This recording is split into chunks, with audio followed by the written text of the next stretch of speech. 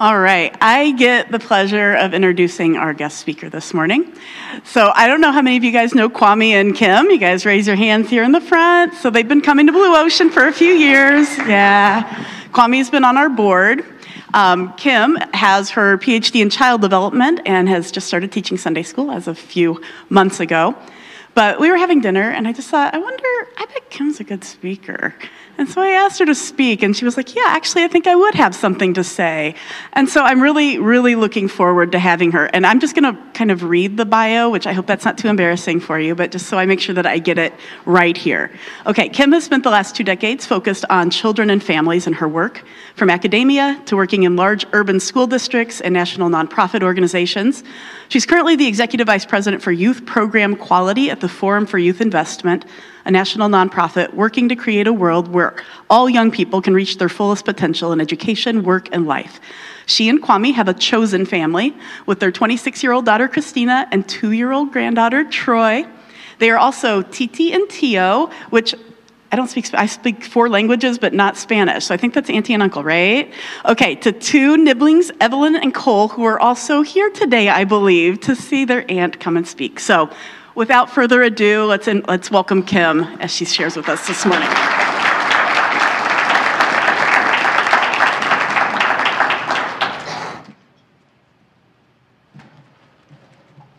The things you agree to at a dinner party. Right? Good morning. Good morning. I'm excited to be here. I may have replied to Emily by email the next day, and I said, I think I have a working title. Yeah. And how are the children? And so we're going to go with that. Yeah. The Maasai people, who are indigenous to Eastern Africa and known as mighty warriors, have a traditional greeting that means, and how are the children? And the traditional response that anyone would say, whether you have children or not, is, and all of the children are well. So the idea of this greeting really reflects the value of the significance of children in their culture and the wisdom that our collective well-being should focus not only on the here and now, but on future generations. All the children are well means that life is good, and that the daily struggles of the community do not preclude properly taking care of the young, not just within an individual family, but for the community as a whole. As a person who studies child development for a living, I fundamentally believe that a community and a culture cannot flourish without intentionally and proactively caring for children, those who are very often the most vulnerable among us. And as a person of faith, I believe that this is a similar question and a similar orientation to what Jesus describes as the kingdom of God, or God's good realm. In Matthew 19, Jesus said, "Let the little children come to me, and do not hinder them, for to such belong the kingdom of God." He also says in Matthew 25 that those who inherit the kingdom of God are those who feed the hungry, who give drink to the thirsty, who welcome the stranger, clothe the naked, visit those who are sick and in prison. In other words, those who think of and care for the most vulnerable are those who are bringing about God's good realm. And in James 2, we're encouraged, "Listen, my beloved brothers, has not God chosen those who are poor in the world to be rich in faith and heirs of the kingdom?" Unless we think that this kingdom view is something that is far off in a future world, the words that we pray every week in the Lord's Prayer remind us that we are praying for the kingdom to be here on earth as it is in heaven. And to me, this description of the kingdom of God, which we pray for to be a reality on earth, and are also a way of reflecting indigenous wisdom and knowledge that the Maasai offer in their greeting. And how are the children? All the children are well. According to this indigenous wisdom, all parts of the natural world are connected. Nothing is alone, nothing is in isolation, nothing exists apart from its relationship to all of the other pieces. In the book Braiding Sweetgrass, Robin Wall Kimmerer explains this orientation of things being in continual relationship with the world and with the natural environment. And so our responsibility is to care for the natural, our responsibility to care for the natural world is also part of our responsibility of caring for our children. The seventh generation principle of the Iroquois Nation puts this in another way, that we should make decisions based on how they will impact people 7 generations into the future. So we're thinking not only about how our decisions impact us today, but the future and for generations to come. And this interconnected or kinship-based understanding of the world is also reflected in what the Reverend Dr. Martin Luther King Jr. described as the beloved community.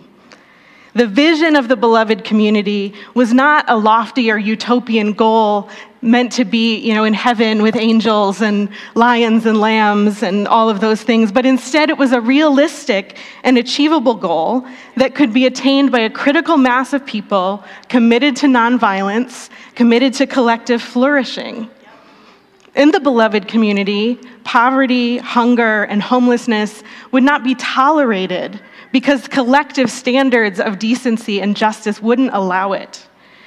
In the beloved community, racism and oppression would be replaced by love and justice, in systems and in relationships. In the beloved community, international disputes would be resolved by peaceful conflict resolution instead of military power. The call for ceasefire would be obvious in the beloved community. Love and trust will triumph over fear and hatred. Peace with justice would triumph over military conflict. This vision of beloved community, of generational sustainability and thriving, of all the children being well, is in contrast to so much of our world today. White American culture, and typically white American Christian culture, is so focused on individualism and exceptionalism. We tend to see our relationship with God as primarily personal. We tend to see the care of children as primarily the domain of individual parents or maybe an extended family. And this narrow view has consequences for us individually and collectively. Individually, the expectations that are placed on parents, and particularly on mothers, are often heavy and unrelenting. In a recent study from, dare I say, The Ohio State University, researchers conducted an online survey of parents who had children under the age of 18 living at home, and 2/3 of parents reported experiencing burnout, or those feelings of being so overwhelmed that it inhibits their ability to function and cope. And we've also seen the ways that parents' concern for their individual children can make them lose sight of fairness and decency for the whole.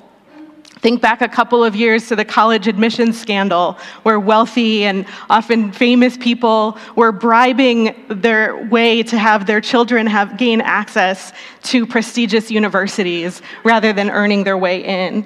And in our current landscape, where affirmative action that would benefit Black, Indigenous, Hispanic, and other people of color has been outlawed, the affirmative action for wealthy families under the guise of legacy admissions is still alive and well in most places. And collectively, despite the US being among the world's wealthiest nations, our children fare more poorly on many indicators of well-being compared to children in other countries around the world. And even closer to home, we know that opportunity is not equally distributed across our communities. Researchers at Brandeis University who've created a data platform, so cool, called diversitydatakids.org, check it out, have looked at places in the US where there are extreme levels of opportunity and disadvantage in close proximity to one another. And they found that the Detroit metro area is one of the most extreme examples that exist in the entire country. In Detroit, the typical low opportunity neighborhood has an opportunity score of 2, and the typical high opportunity neighborhood has an opportunity score of 95 on a scale of 0 to 100. And of course, this opportunity is disproportionately disadvantaging Black and brown children. And so I wonder if a more connected view, a view that values Indigenous wisdom, that envisions the beloved community to which God invites us to experience on earth as it is in heaven, can help us consider our individual and collective responsibilities to ensure that all the children are well. Get dry.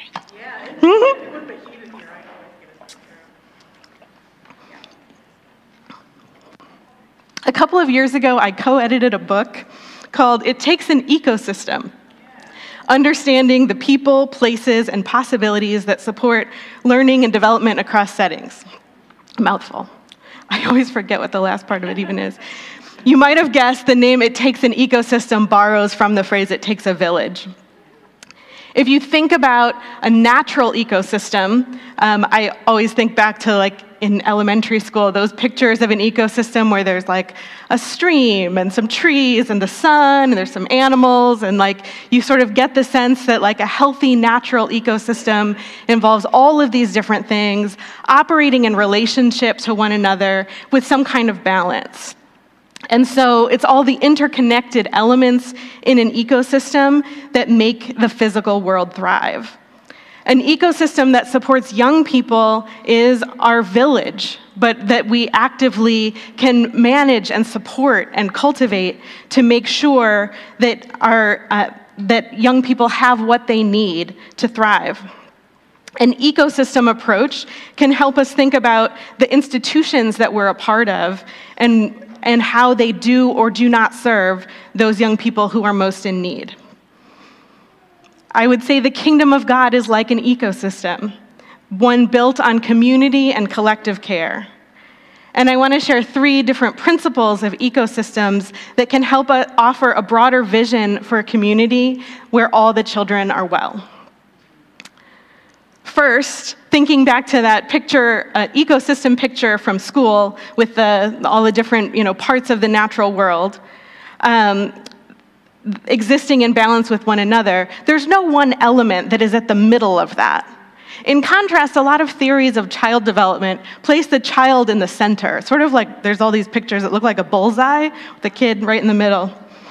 And in an ecosystem view, children should neither be at the very center nor at the margins, but should be in right balance and relationship to the other elements. Children and young people, just like people in every developmental stage of life, are critical to the thriving of our community. But I think we sometimes get out of balance when we either over-focus or under-focus on children. And as we think about our responsibilities toward children, training up a child is as much about what we learn from them as about what they learn from us, and what we hope for them.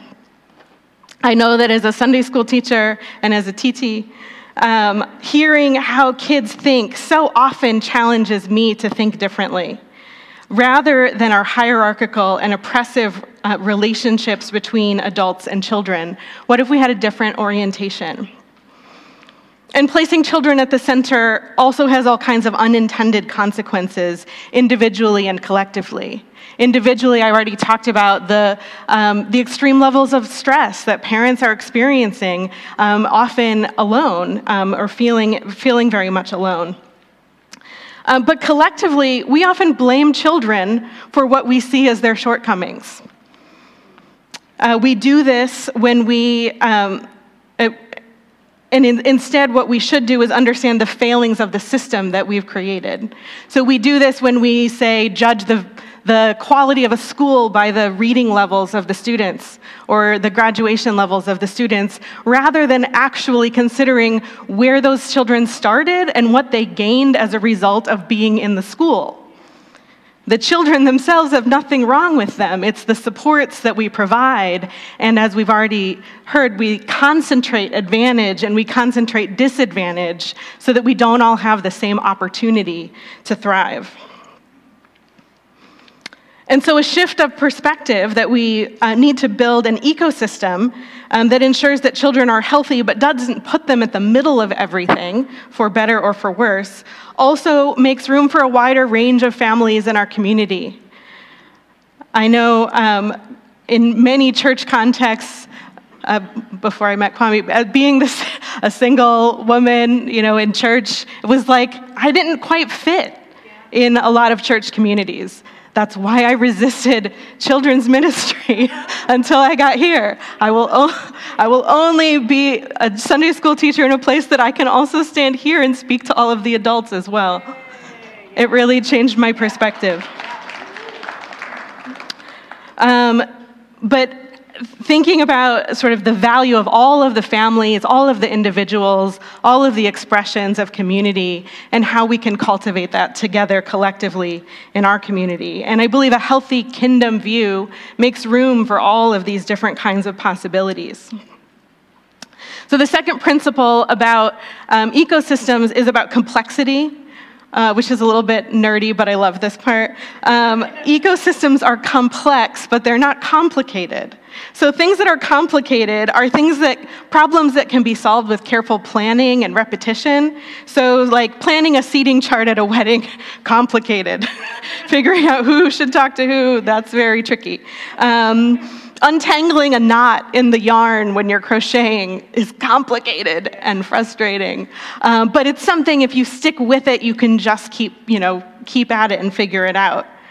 But things that are complex are dynamic, and the solutions are in constant need of adjustment. So the answer of how we best support our children today is not going to be the same answer of what we need to do in the future, and it's always changing and it's always shifting. And so tending to our community is complex, like an ecosystem, like visioning and working towards the beloved community where all the children are well. In my work, we describe the aim of positive youth development is for young people to feel safe and supported, to learn and to lead. And so with the last principle, I'll talk a little bit about how we can make that happen.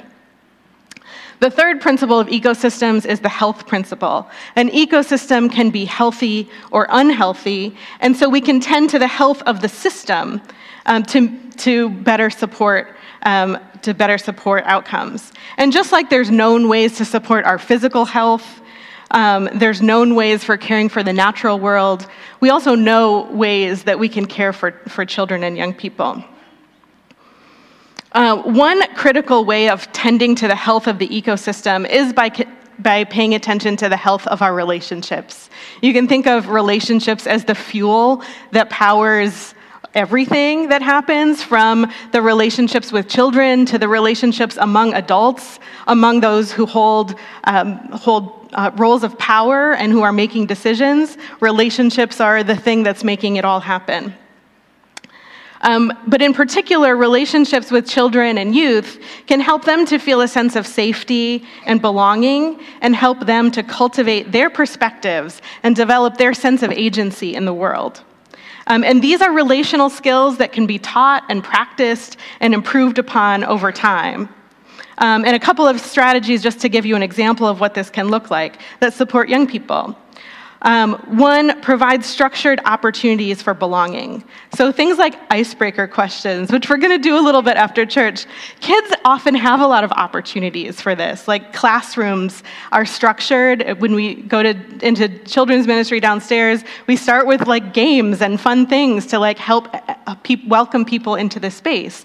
Adults don't rarely have those kinds of opportunities, but similar things are helpful for us as well. And so they help get to know people and create a space that is safe and supportive for everyone to participate. But even within that, we want to provide choices. Even things like being able to choose whether or how to participate, or other things that are simple or obvious, like choosing your snack. That's a really, really big deal.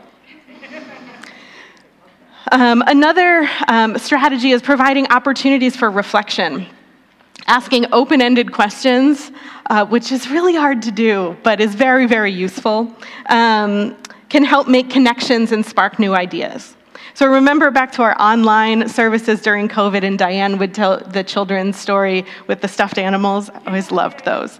But she would end each one with a bunch of open-ended questions or statements. She would say, I wonder what Joseph thought when all of this happened. She would just sort of offer, I wonder what they thought when this happened. And it allowed you to make a wide range of connections, rather than the question being like, how can you love God better today, right? Like something more open-ended. How did they feel? What do you think they might do next? And so those open-ended questions help provide opportunities for more possibilities. And then finally, the opportunities for leadership, big and small. No matter the age, providing opportunities for everyone to lead. This might look different for different kids. Someone wants to read the story out loud. Someone wants to go first to share. Another wants to pass out the materials. Most of them want to pass out the materials. It also looks like asking kids what they think, taking their ideas seriously. Some of my most effective Sunday school lessons were planned in partnership with Evelyn and Cole. They had really wonderful ideas, and they worked a lot better than what I was coming up with on my own. And so all of these practices hinge on personal connections and building relational skills. And so I have one more research project that I want to mention that highlights the importance and value of what's possible when we invest in relationships with young people. This study is called the Perry Preschool Project, which if you studied psychology, you may have heard about. 60 years ago, down the street at Perry Elementary School in Ypsilanti, Michigan, David Weikart started a study with Charles Eugene Beatty, the principal at Perry Elementary School, who was the first Black principal in the state of Michigan.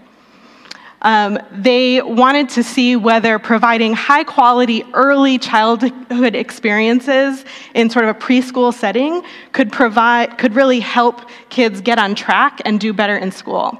And at the time, in the 60s, they really didn't think, pre-K wasn't a thing, preschool wasn't a thing. They really didn't think that it was worth it. His advisors at the University of Michigan said, why would you waste your time doing all this for little kids? They can't learn anything anyway. Why would they think that? But they did. And so he persisted. He did this study.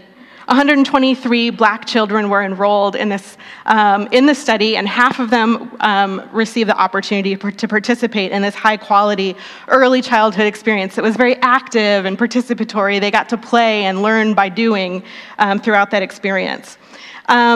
And they've continued to study these families since then. So they're now looking at the children of the people who were in the Perry Preschool Project.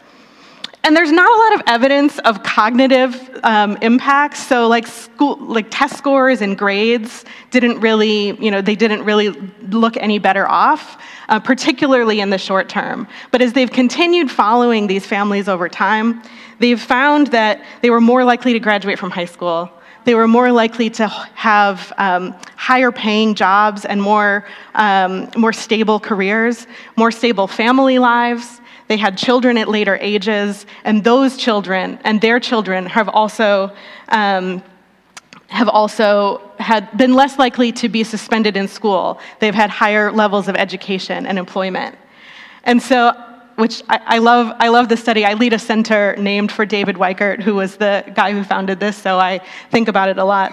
But the fact that, thinking back to the 7 generations principle, making decisions today that will impact generations, a lot of those relational practices and the things that we do to support young people today, it might not show up in being better behaved tomorrow, but it might show up in their children having better opportunities in their lives. And so those are the kinds of generational impacts that are literally possible.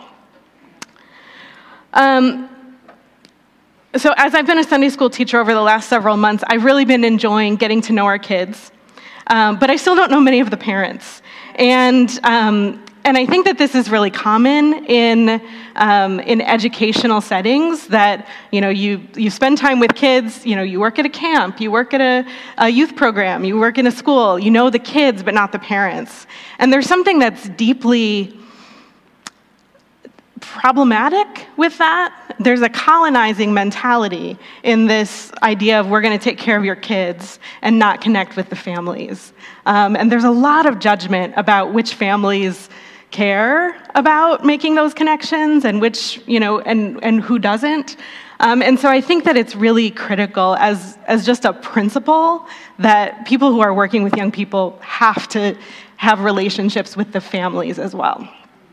And so, we see each other week after week. We don't necessarily know each other. We're going to try to practice some of that here after church today. A lot of us, I think a lot of us here are introverts, myself included. And so, mingling and chit-chatting after church isn't necessarily like the favorite thing. But connections, developing these connections and building our community and investing in that through these small interactions are the kinds of things that make these ripple effects across generations. So as we wrap up the service, we're going to invite you to stay for an opportunity to build community after the service. And you can see there's some little stations set up around the room. We want to create some structured opportunity for adults to be able to make connections, just like we provide those kinds of structured opportunities for kids. But before that, I want to close us with a brief meditation. In my work, I've been inspired by the idea of freedom dreaming, which is a term coined by historian Robin D.G. Kelley to describe the power of imagination as a tool for liberation. We can't create a beloved community where all the children are well if we can't imagine what such a world could be like. So I'd like to invite us all to take a moment to see what dreams are sparked in our imaginations, and I'd like us to do that with a brief breath prayer.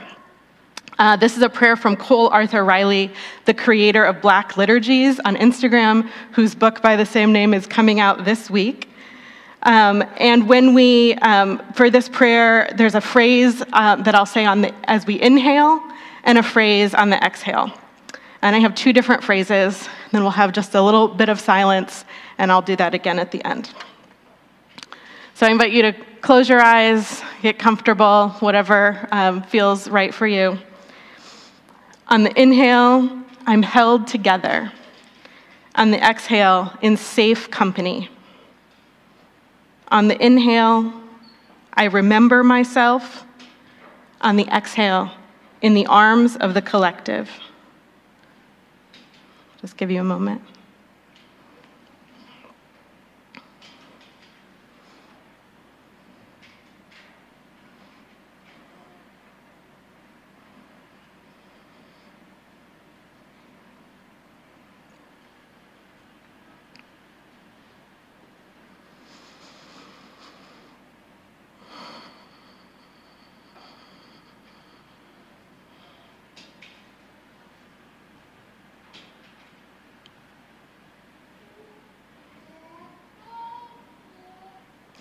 Inhale, I'm held together. Exhale, in safe company. Inhale, I remember myself. Exhale, in the arms of the collective. Thank you.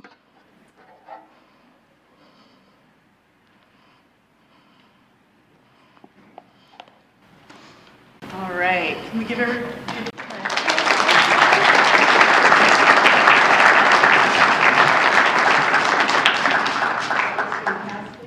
Thank you so much. That was really fantastic. And I thought, maybe I'll just offer just a moment before we do our candles. As someone who was single in churches also until I was 36, Rachel, Andrea, and I went through church for a long time together.